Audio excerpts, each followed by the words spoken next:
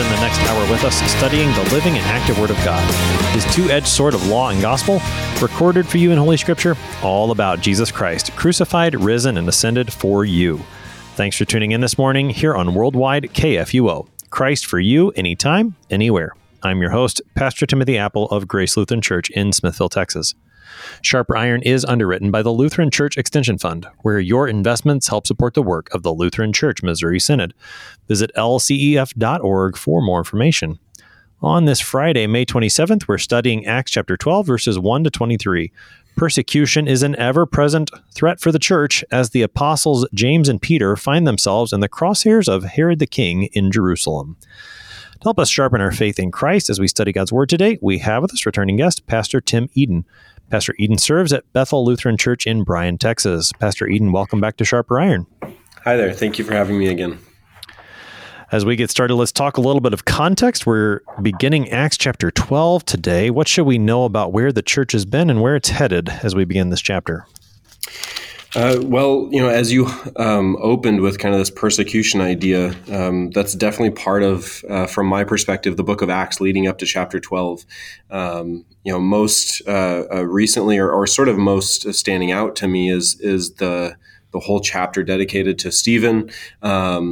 Many events even before that with Peter and John and the apostles. And so it's no different here that there is resistance to the gospel. There's resistance to the good news.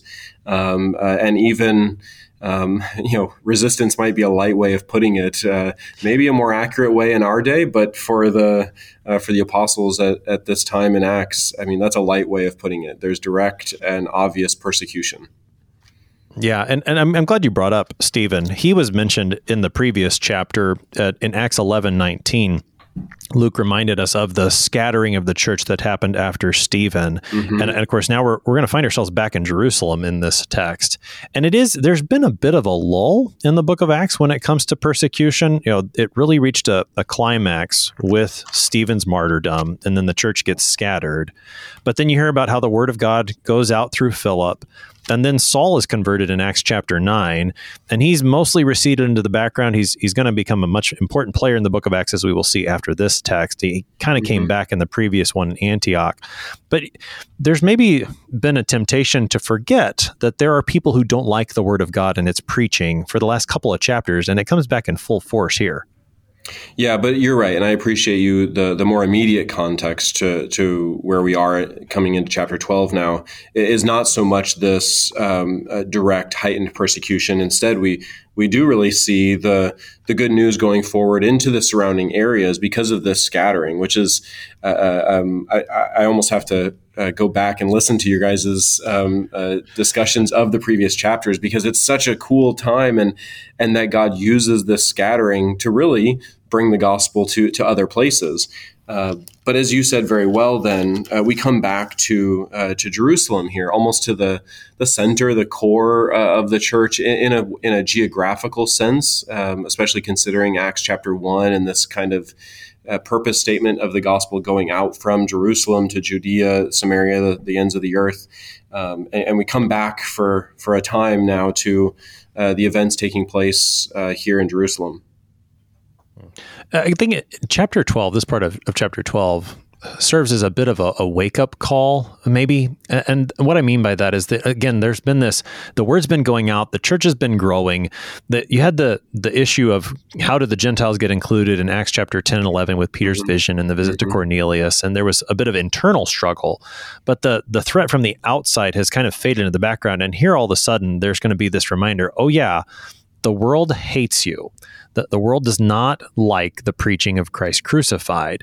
And I think it's in John's gospel where Jesus, he speaks about how if the world hated me and persecuted me, it's going to do the same to you. Mm-hmm. But then he also promises, take heart, I've overcome the world. And I think we're going to get a chance to see both of those things in action in the part of Acts 12 we get today.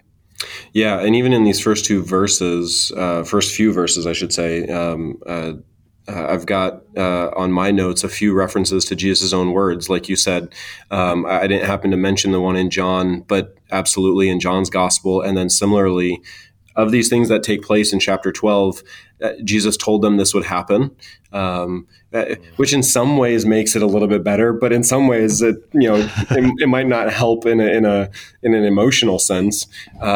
Yet it speaks to, again, God's foreknowledge, his plan and his working out of that plan, and then also his presence in and with the disciples, as he said in the Great Commission, and then also with the Holy Spirit coming in the beginning of Acts.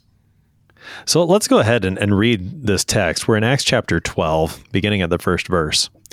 About that time, Herod the king laid violent hands on some who belonged to the church. He killed James, the brother of John, with the sword. And when he saw that it pleased the Jews, he proceeded to arrest Peter also. This was during the days of unleavened bread. And when he had seized him, he put him in prison, delivering him over to 4 squads of soldiers to guard him, intending after the Passover to bring him out to the people. So Peter was kept in prison, but earnest prayer for him was made to God by the church. Now, when Herod was about to bring him out, on that very night, Peter was sleeping between 2 soldiers, bound with 2 chains, and sentries before the door were guarding the prison. And behold, an angel of the Lord stood next to him, and a light shone in the cell. He struck Peter on the side and woke him, saying, "Get up quickly." And the chains fell off his hands. And the angel said to him, "Dress yourself and put on your sandals." And he did so. And he said to him, "Wrap your cloak around you and follow me." And he went out and followed him. He did not know that what was being done by the angel was real, but thought he was seeing a vision. When they had passed the first and the second guard, they came to the iron gate leading into the city. It opened for them of its own accord, and they went out and went along one street, and immediately the angel left him.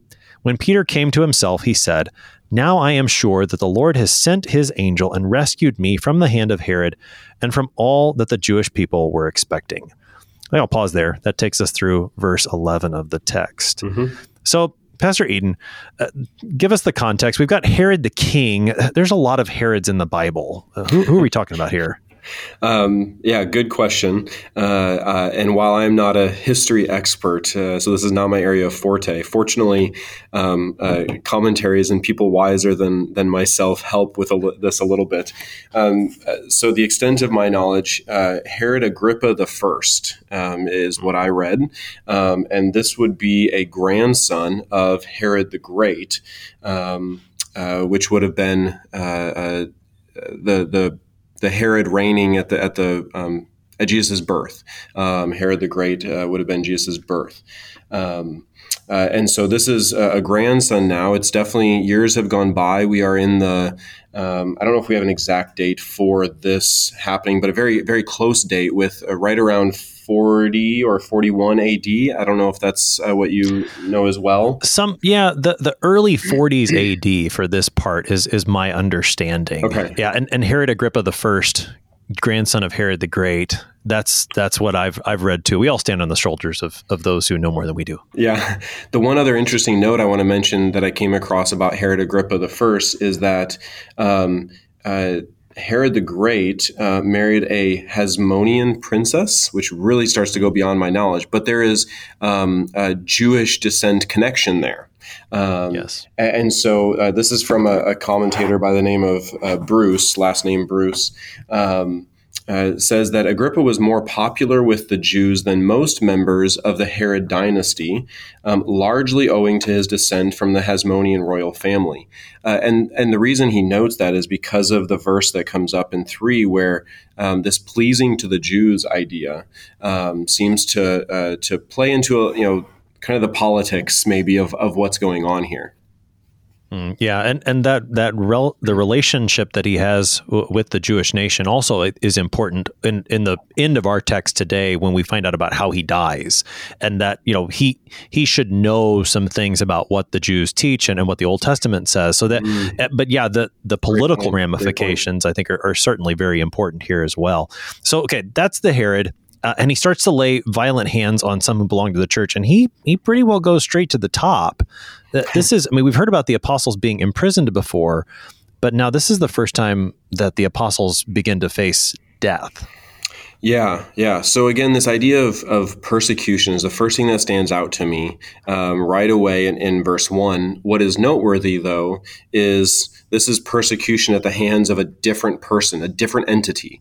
And really in the book of Acts, at least as I think about it in my mind, we've had different groups or individuals persecuting the church. So back early in the book of Acts, my summary that comes to my mind is the Sanhedrin, the council, the Jewish leaders. Back in Acts chapter 5, there really seems to be some parallel, or at least reminiscing, events here to Acts chapter 5. Then you have Saul heightened as kind of the persecutor of the church in the middle of Acts. And now we get to this non-Jew, although yes, the Jewish connection, but what we would call a secular authority, a secular king, not necessarily a religiously affiliated person. And this is now, at least in some ways, in part, persecution coming from the hands of a different entity. I think that's a good point, Pastor Eden, and one that I hadn't really thought about, but I think you're right, because while there is that religious connection that Herod has, and it is a religious reason, that's behind, he recognizes that the Jews are pleased by what he does. He really seems to be acting more from political motives here, that this is it is persecution from outside the church, but it's not fully religious. There are other things involved, and yet the result is the same. The church is being persecuted. I don't know if we're given too much as far as his motives. Again, does it somehow come from the political or sort of affiliation to the Jewish heritage and Jewish family? Are they somehow kind of leaning in on him to help them out? But we don't have the overt kind of you're messing up the Jewish religion. You're telling people about a Jesus and that he's somehow God or the Messiah. You need to stop doing that. That was really more the case in Acts 5. It seems to be a little bit different here, but we don't really know a whole lot. So I don't want to make too many assumptions either. Fair enough. Luke tells us that this pleased the Jews. It doesn't. I mean, we can imagine why the Jews would be pleased, because we know that they've been pleased anytime the Christians have been persecuted previously, and their religious motivation, particularly the Sanhedrin. But in this case, maybe I'm willing to read into it a little bit more. It seems that Herod is a little more politically motivated here. That he's. He likes that. He's getting the praise of his people. He finds them to be, he wants to be on the right side of things. And so he's like, okay, I'm going to go ahead with this. So he goes ahead and beheads James, the brother of John. And this is the first apostle to be martyred. Yes. And then he arrests Peter. Yeah. So briefly on the, James note, obviously this text is much more about Peter and the events in Peter, but to not skip over what you're highlighting there also, this is the first apostle that is martyred. Stephen's death, clearly significant, and this doesn't minimize that at all. Even as we go back and sometimes refer to other martyrs, even the holy innocents, sometimes referred to as the first martyrs at the time of Jesus' birth. But here there is some significance to this, as James. It's clear this is James, the apostle, James, the brother of John. The text makes that explicitly clear. So this would be the often referred to the son of Zebedee. He is martyred, and this is no different than Jesus' own words to James and John specifically, not only to them, but in the context of the conversation in Mark chapter 10. James and John, the sons of Zebedee, came to Jesus, and this is the somewhat famous or infamous, do whatever we want you to do for us. Jesus responds, what do you want me to do? Give us a place to sit at your right hand and at your left, kind of this anticipating the physical kingdom to come. And then we have Jesus' words, you don't know what you're asking. Are you able to drink the cup that I drink, or be baptized with the baptism with which I am baptized? And then in verse 39, they say, oh, yes, we are able. And Jesus then does explicitly say, the cup that I drink, you will drink. And with the baptism with which I am baptized, you will be baptized. And the conversation then goes on, focused on the other questions that they've asked. But there, really Jesus, in a sense, is prophesying this event itself, that James is baptized with the baptism with which Jesus is baptized, the referent being his death at the hands of other men. What we might say for James, his martyrdom. Right. Now, and John receives the baptism and drinks the cup as well. He doesn't do so through a martyr's death, it seems, but the exile and persecution that he receives, he receives the same. Absolutely. Yeah, and as you mentioned, Luke does not focus us on the martyrdom of James nearly as much as he does with the death of Stephen previously.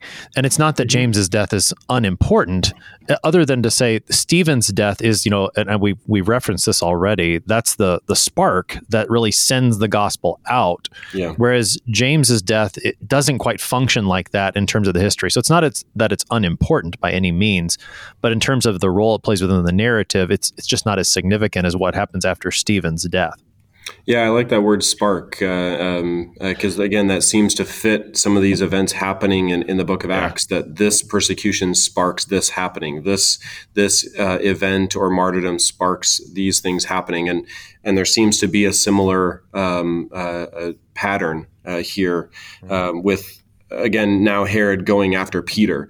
If getting James, and I don't mean to speak of this lightly, but if getting James and taking care of him, pleased the Jews and had some positive effects. Oh man, thinking in Herod's terms, if I can get my hands on kind of another one of the chief guys, if not the chief guy, Peter, how much more will that gain for me in maybe political terms or political polls, as we may say, the approval rate these days. That's right. Well, no, and that does seem to be what's on his mind. And Peter is the next likely candidate. And I read a few things that perhaps at this point, the apostles are, we know from Peter's own example that they would have visited some of the area churches. And so maybe that very well may be why James was the first one who's beheaded, because he was the one that came back, and so Herod took him.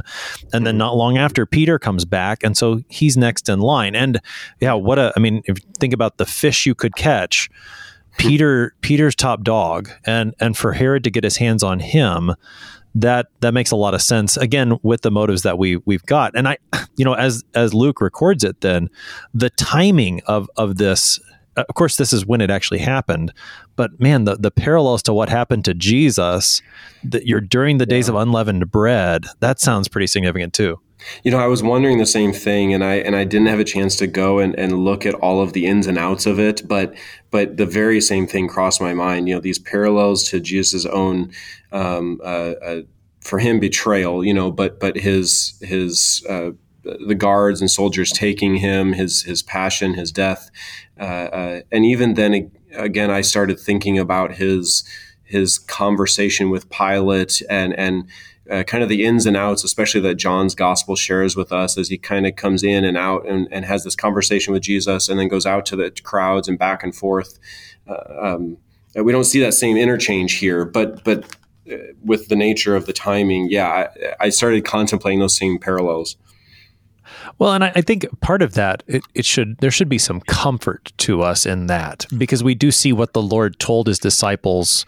He said these things were going to happen, and they're happening. So there should be some comfort to the disciples in this, and to us today, to see that Jesus' word actually is true. Absolutely. And to bring in another one of those pieces of Jesus' words, this from Luke's gospel, Luke 21, seems to be especially pertaining to these events here in Acts 12. For Peter himself, I'll just highlight verse 12, Luke 21, verse 12 in particular. Before all this, they will lay their hands on you and persecute you, delivering you up to the synagogues and prisons, mentioned explicitly there. You will be brought before kings and governors for my name's sake. Some of this we certainly see in Paul's ministry, where the book of Acts starts to focus on more. But here, prisons before kings, we have those two terms explicitly here in Acts 12. Yeah, so we see Jesus' own words come true, as should be expected. Now, I find a little bit of humor, perhaps, and this becomes a little bit more apparent as the conditions of Peter's imprisonment are described. But it seems that Herod has learned from what happened the last time the apostles were put in prison, back in Acts chapter 5. Mm-hmm. He puts them under very strong guard because he was told, perhaps, I don't know, because he was not, as you pointed out, that was the Sanhedrin that did that. But the last time the apostles were put in prison, they got out, and it seems that Herod's trying to learn from that. Absolutely. He at least knows about it. I think Acts 5 lists the prison as a public prison, at least according to the ESV. So I wonder, this is again where my knowledge of the kind of the cultural history ceases. Was this one in the same prison, or at least the same type of prison? Did the Sanhedrin have their own prison? I honestly don't know the answers to those questions. But regardless, again, the imprisonment didn't work last time, as you're saying in Acts 5, where they think they've got him. The morning comes and they say, hey, soldiers, bring Peter and John, I believe in that instance, and they go and look, and they're not there. Where'd they go? And then someone else comes and reports, we see them out in the square, preaching again, and they're all flustered and upset about this. Very similar here in these events. And so it seems that Herod is, being kind of that, wise, at least in an earthly sense, wise ruler. Okay, I'm going to put even more guards in place to make sure this doesn't happen. And yet we see what God does. Well, that's right. And I think verse 5 is a pretty key turning point then, because on the one hand, Luke tells us Peter was kept in prison under this heavy guard. And at the same time, there was earnest prayer being made by the church. And those two things in juxtaposition, it's not that, but it's almost like, okay, Peter's in prison, but the church is praying. That I think is a pretty significant tension that's right there. Absolutely. If you're a first-time reader of the book of Acts, and this is the first time you're hearing this account, whether it's Luke as an author, or more likely the Holy Spirit working through Luke, it's kind of this cluing you in that something is going to happen. It's not going to happen even the way that King Herod Agrippa, wants it to happen. Again, there is someone else in authority and in control over his people, and prayer being a part of this. That the people are, they can't go break him out of prison. But what can they do? They can pray to the God who can make anything happen that he wants to happen. It brings to mind a few passages. James chapter 5 is one that comes to mind. This verse, unfortunately, often probably gets abused in some ways, but I think it's very appropriate here. James 5, verse 16, the prayer of a righteous person has great power as it is working. Again, seems to be here these prayers to the God who has that power, enacts his power. But also Philippians 4, whether it be Peter in prison or the church surrounding him. Philippians 4 verses 5 and following, the Lord is at hand. Do not be anxious about anything, but in everything, by prayer and supplication with thanksgiving, let your requests be made known to God. So this, again, the prayer of the people of God around Peter, and juxtaposition, that's an excellent word for it here, clues us into something is going to happen surprisingly to us, the readers. Well, and I think, and not only just the clues within the narrative itself, but putting those things side by side invites us to consider who is actually in charge here. Is it King Herod Agrippa? Or is it the God overall? And of course, we know the answer to that. Mm-hmm. And part of the reality of recognizing that he is that the Lord is God overall, even over what Herod has in mind, is the recognition that he may not deliver Peter from earthly death because he didn't deliver James just a few verses previously. Yep. That's right, exactly. And that in my mind also, and although it's not a verse that's specifically associated with prayer, but I think it's the faith behind the prayers that are offered. It brings to mind the example of the three young men in Daniel chapter 3, when faced with the fiery furnace. They tell King Nebuchadnezzar there that, and this is from Daniel 3, beginning of verse 16, where Shadrach, Meshach, and Abednego tell Nebuchadnezzar that our God whom we serve is able to deliver us. But then they say, but if not, if he lets us die, let it be known that we're not going to serve you. And I mean, I think that's the same faith that we see evident in certainly Peter and in the church that prays for him. Yeah, that's an excellent parallel as well. I appreciate you bringing that in. Again, it speaks to that, like you said, that trust, that faith, that we know the God of the universe, the God who has revealed himself in his word and in his son, Jesus Christ. He is the one who ultimately has the power and the control and the authority. And he is on our side. We are going to submit to him and his will. Again, reminiscent of Acts 5, we must obey God rather than men. Some of that language here, no matter what is happening, we're going to trust in him. And so then when I appreciate a narrative like this because, you made the statement a second ago, we know that God is the one who's in control. Absolutely. And yet we probably find ourselves in times, and this is why I think narratives that speak these things to us get at us in a different way than just a declarative statement. You can tell someone God is in control. You can tell someone that God, will take care of you. But and that those can be helpful in certain situations. But then to add to that a narrative where we can maybe resonate with an individual or the group of people around them or a certain situation, and then we see this play out, it adds to that kind of declarative statement to say that this actually happened and has happened time and time again, where God has shown this. It's not just true because of a statement, but it's actually something that he has enacted. I don't know if that makes sense, that thought I'm No, it does. It does. And to see how then the church prays for Peter Peter's in prison and they've just seen James be beheaded, but they still pray because they know who the true God is. And they know that no matter what Herod does, the Lord still is Lord over all, risen from the dead, and he will save his people according to his promise. So we're going to pick up more of this on the other side of the break. You're listening to Sharper Iron here on KFUO, talking Acts chapter 12 with Pastor Tim Eden. We'll be right back. Please stick around.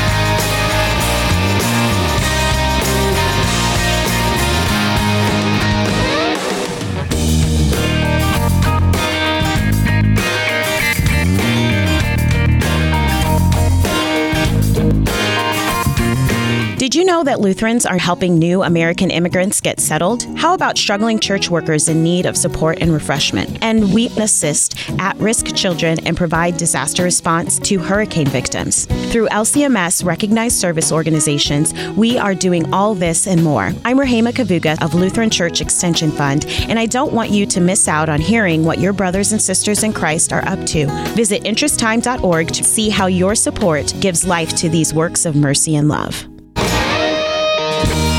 Welcome back to Sharper Iron. It is Friday, May 27th. We're studying Acts chapter 12, verses 1 to 23 with Pastor Tim Eden. He serves at Bethel Lutheran Church in Bryan, Texas. Pastor Eden, prior to the break, we talked about the circumstances of Peter's imprisonment. Herod has gone to great lengths to keep him there, but the Lord has something else to say. And we read this earlier. Verses 6 through 11 describe how the Lord provides for Peter's escape from the prison. I don't know if that's the right word, that he's rescued from prison. That's how Peter talks about it that way. Yeah. But there's a couple of things that do stand out to me, and from reading commentaries. One is that, and I don't know that I would have picked up on this, but one is that the angel wakes Peter up, that Peter was actually sleeping. And how else could he sleep in such a situation other than to know his Lord, the risen Lord, the one who promises to rescue, that he knows the next day he's likely to be killed, and yet he's asleep peacefully in prison. The other thing that I thought was just a parallel to Peter's own experience in the Gospels, and this actually comes from the Gospel of John.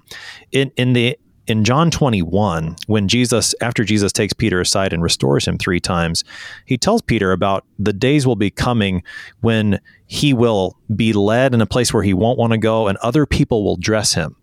And it's striking here, I think, that the angel says to him, dress yourself.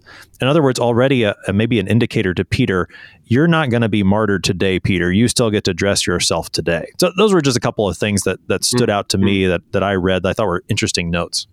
Yeah, interesting. I didn't think about the John 21 connection there. I had briefly read a similar thing on the sleeping, and it actually reminds me again of this passage from Philippians. The in everything by prayer, supplication, request made known to God. Because then the very next verse, as you were speaking, it reminds me of this. And the peace of God, which surpasses all understanding, will guard your hearts and your minds in Christ Jesus. Yeah. And so this seems to be, again, playing out here for Peter himself. Mm. Yeah. So what other details are, I mean, just to point out, it's almost humorous again, where King Herod's got an idea and the Lord says, no, I'm going to get my guy out anyways. Well, and I mean, I don't know if I'm moving ahead of you, but then as these things start to happen with the angel coming, we see explicitly, where is it, verse 9, where he thinks he's seeing a vision. So some of us might be able to resonate a little bit if, you're having a really vivid dream and, certain things are happening. That seems to maybe be part of what, Peter is experiencing here. Or it wasn't too long ago that he had a vision when it comes to the sheet coming down and the events leading up to Cornelius. So you can't blame Peter too much here, thinking, these crazy things that are taking place, certainly this isn't real, and I'm going to wake up and then have to deal with whatever tomorrow holds, until later on when he finally realizes, this actually happened. That's right. Yeah. No, I appreciate the connection to Acts chapter 10, that he has just seen a vision. And so to think that he's got another vision is not all that surprising. So those are good points. And again, just to see how in both respects, from Peter's perspective and also then from the perspective of Herod and his guards, in both cases, you see that this is the Lord doing this. This isn't Peter escaping from prison, but it's actually the Lord rescuing Peter from prison. Yeah, even starting with that, hey, wake up! I've got something. The action begins with God, with the angel coming, and it's the angel working the whole time on Peter's behalf. Yeah, and so he gets them out. I mean, he's sandwiched between these two guards. He's got chains on him. The angel releases Peter from that. They go through the second guards. They go through this huge iron gate that opens on its own, the text says. Of course, again, this is the Lord doing it. In verse 11, though, Peter realizes the reality of what's happened. And those words of Peter seem pretty significant. And that's what stood out to me as I was reading this and prepping, is this, language, here Peter's now speaks, not that his words are more important than the angel's words, but as we kind of hear from him, from a narrative sense, he came to himself. Now I am sure that the Lord has sent his angel and rescued me. And that rescuing language, oh man, how many things throughout the scriptures, going back to the Exodus, or whatever else. Daniel 3, like you mentioned, that the Lord has rescued me from the hand of Herod, from all that the Jewish people were expecting. It's almost for me, it feels like a climactic statement in ways of this passage of look at what has happened in incredible ways and attributing it to the Lord. Well, and that is just as much a part of the Lord's promise to his disciples as it is that they will face persecution. And maybe sometimes we do this. We know we're going to face persecution, so we're not going to be surprised by it. But we also shouldn't be surprised when the Lord rescues us too. And I think that's another thing we can see from Peter's confession here. Yeah, well said. And that it goes back to then that prayer of faith. Asking boldly for the Lord to do what we know he can do, yet also trusting his will, that he will do what he sees best for us. That's right. So Peter is now rescued from prison. He realizes what's happened, and the text picks up again in verse 12. When Peter, realized this, he went to the house of Mary, the mother of John, whose other name was Mark, where many were gathered together and were praying. And when he knocked at the door of the gateway, a servant girl named Rhoda came to answer. Recognizing Peter's voice, in her joy, she did not open the gate, but ran in and reported that Peter was standing at the gate. They said to her, "You are out of your mind." But she kept insisting that it was so, and they kept saying, "It is his angel." But Peter continued knocking, and when they opened, they saw him and were amazed. But motioning to them with his hand to be silent, he described to them how the Lord had brought him out of the prison. And he said, "Tell these things to James and to the brothers." Then he departed and went to another place. Now, when day came, there was no little disturbance among the soldiers over what had become of Peter. And after Herod searched for him and did not find him, he examined the sentries and ordered that they should be put to death. Then he went down from Judea to Caesarea and spent time there. That takes us through verse 19. I'll pause there again. I can't help but just laugh a little bit as I read that, Pastor Eden. I agree with you.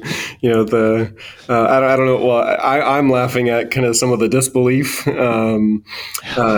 don't know what you're laughing at specifically. Well, I mean, just all of it. And again, I laughing in the sense that it's a reminder of who is guiding the events here. I'm laughing because none of the human characters seem to recognize, or they haven't fully expected the Lord to do these things. And it's a reminder that the Lord is the one who's doing these things.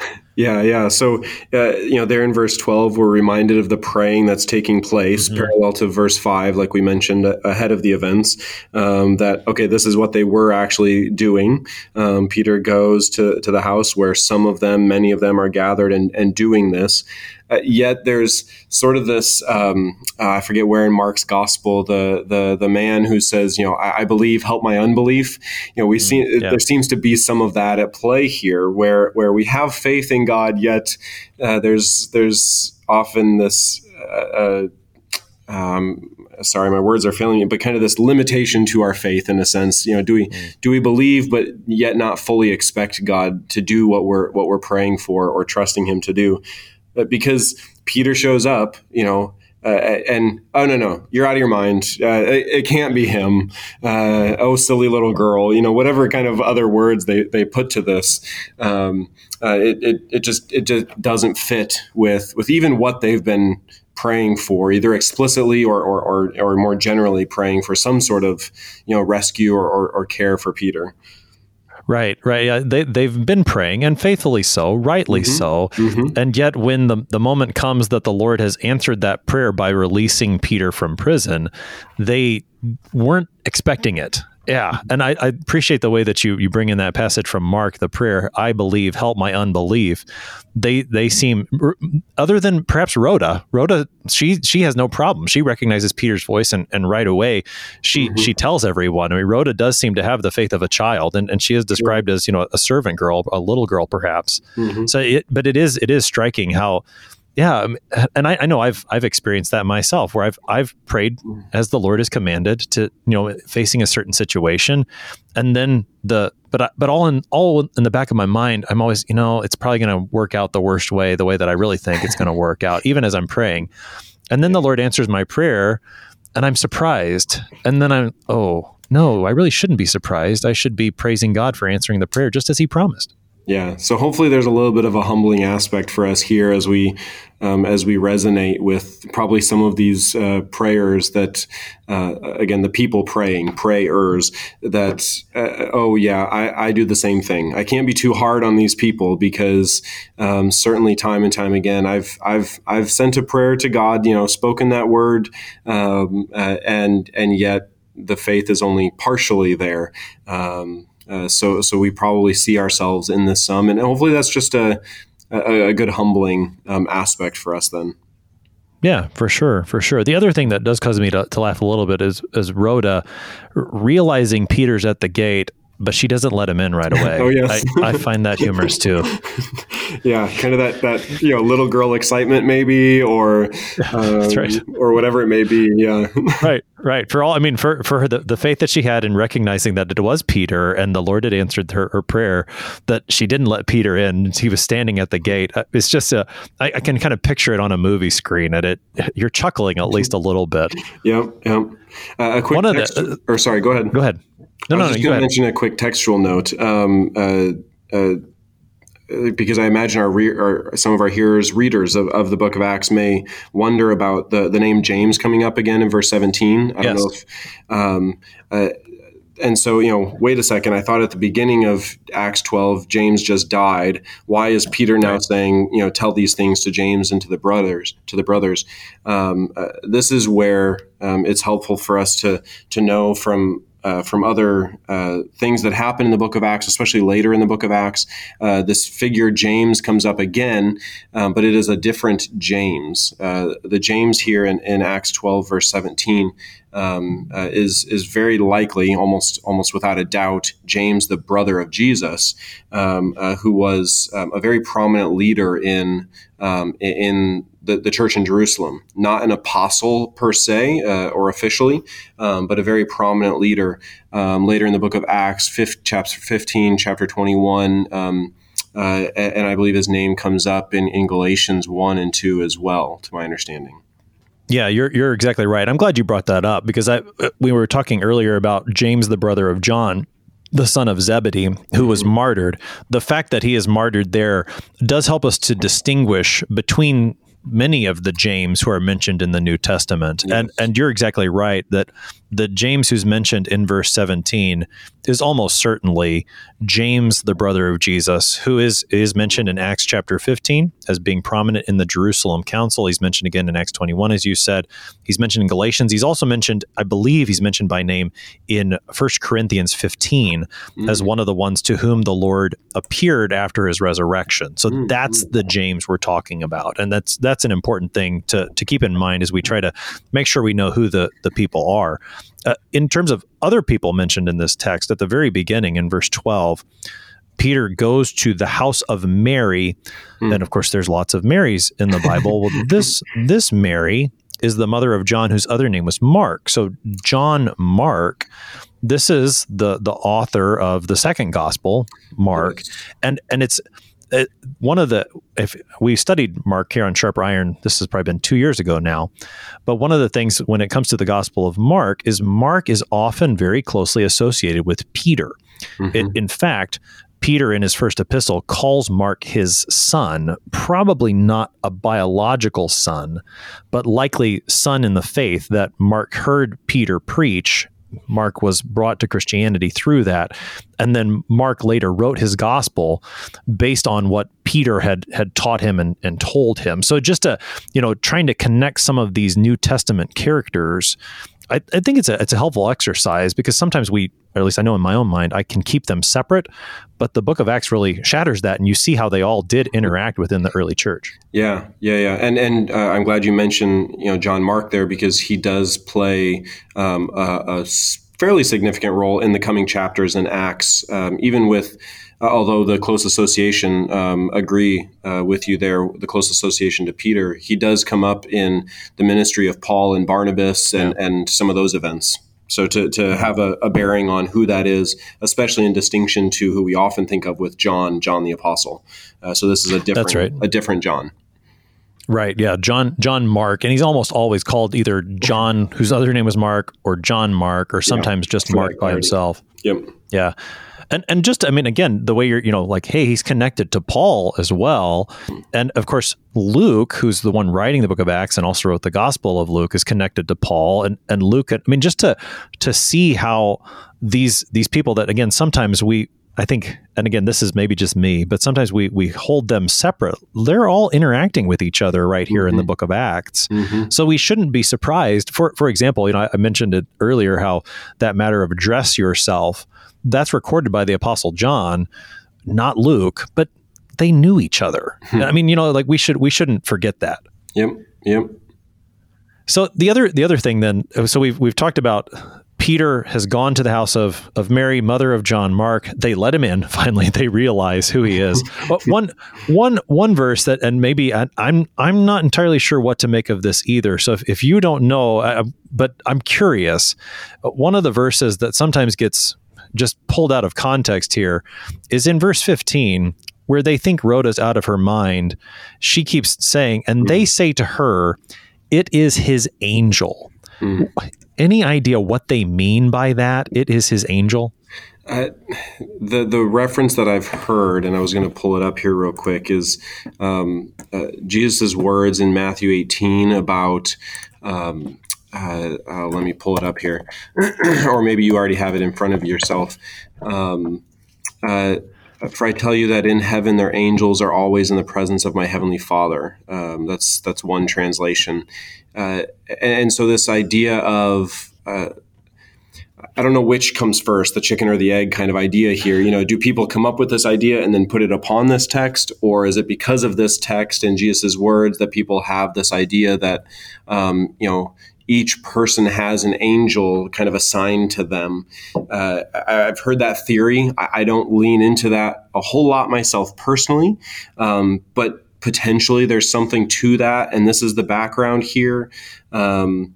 I'm not sure what else to make of it, to be honest.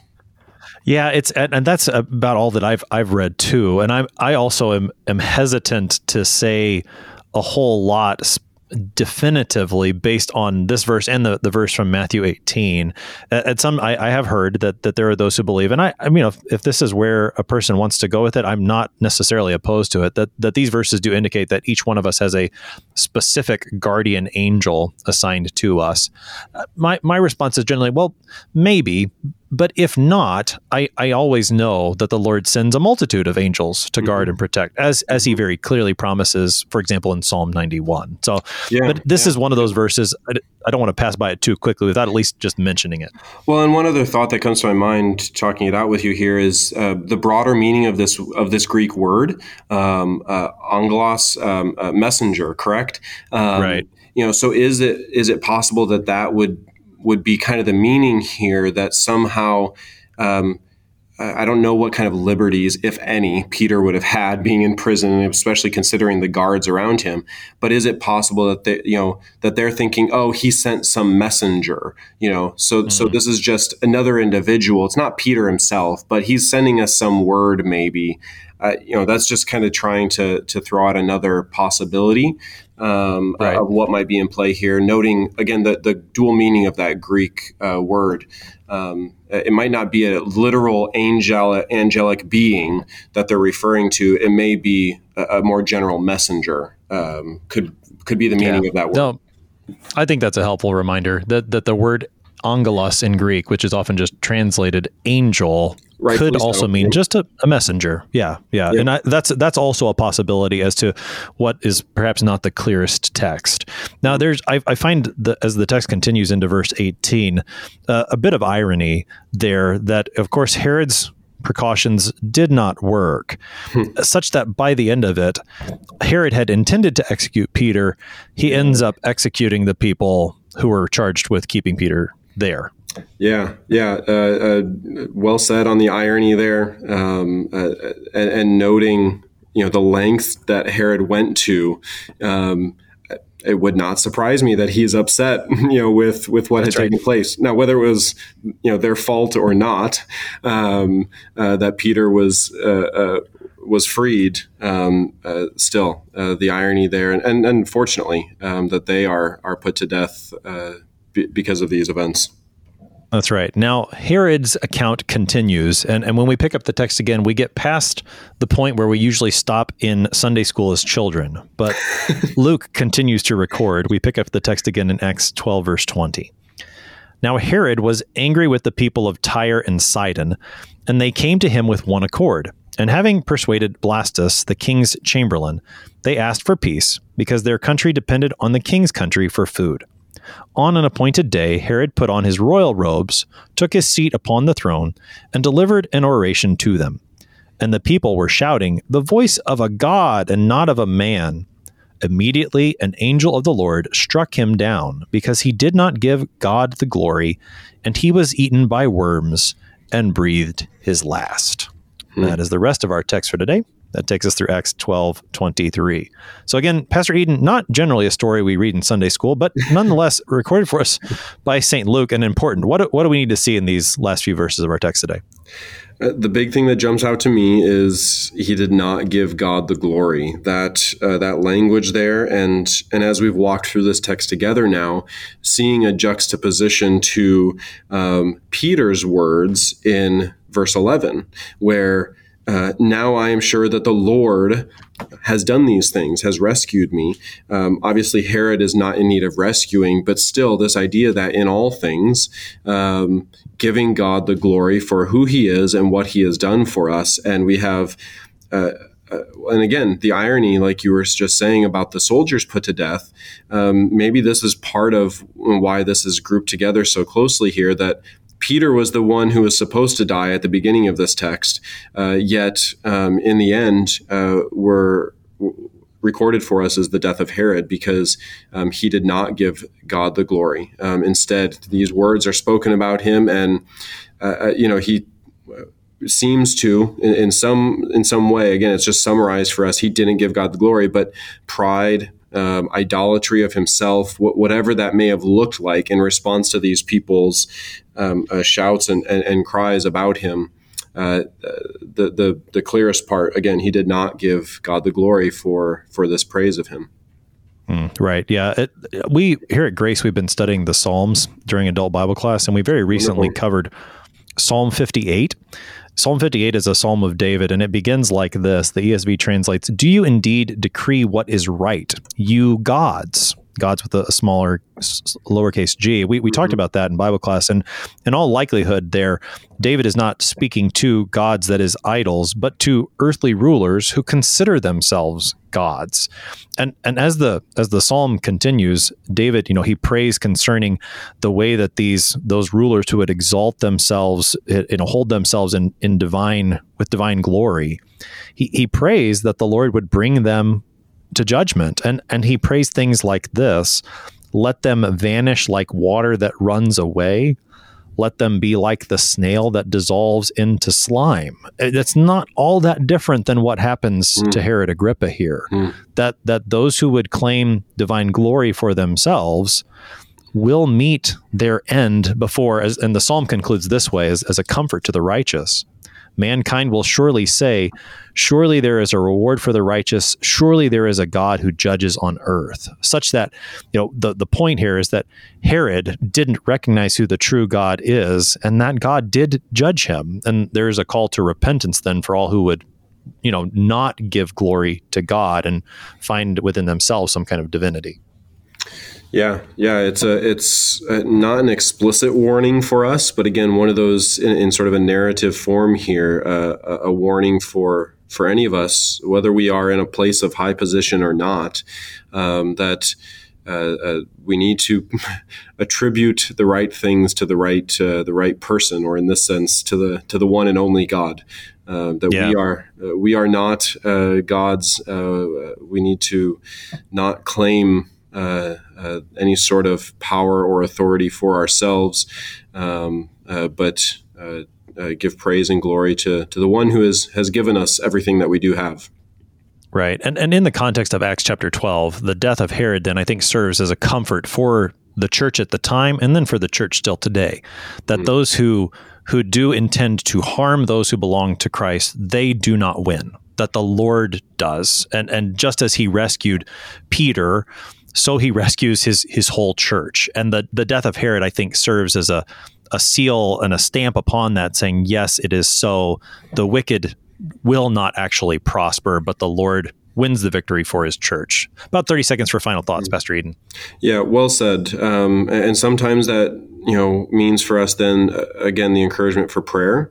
Sometimes the psalm language of waiting on the Lord, because it might not be in our timing.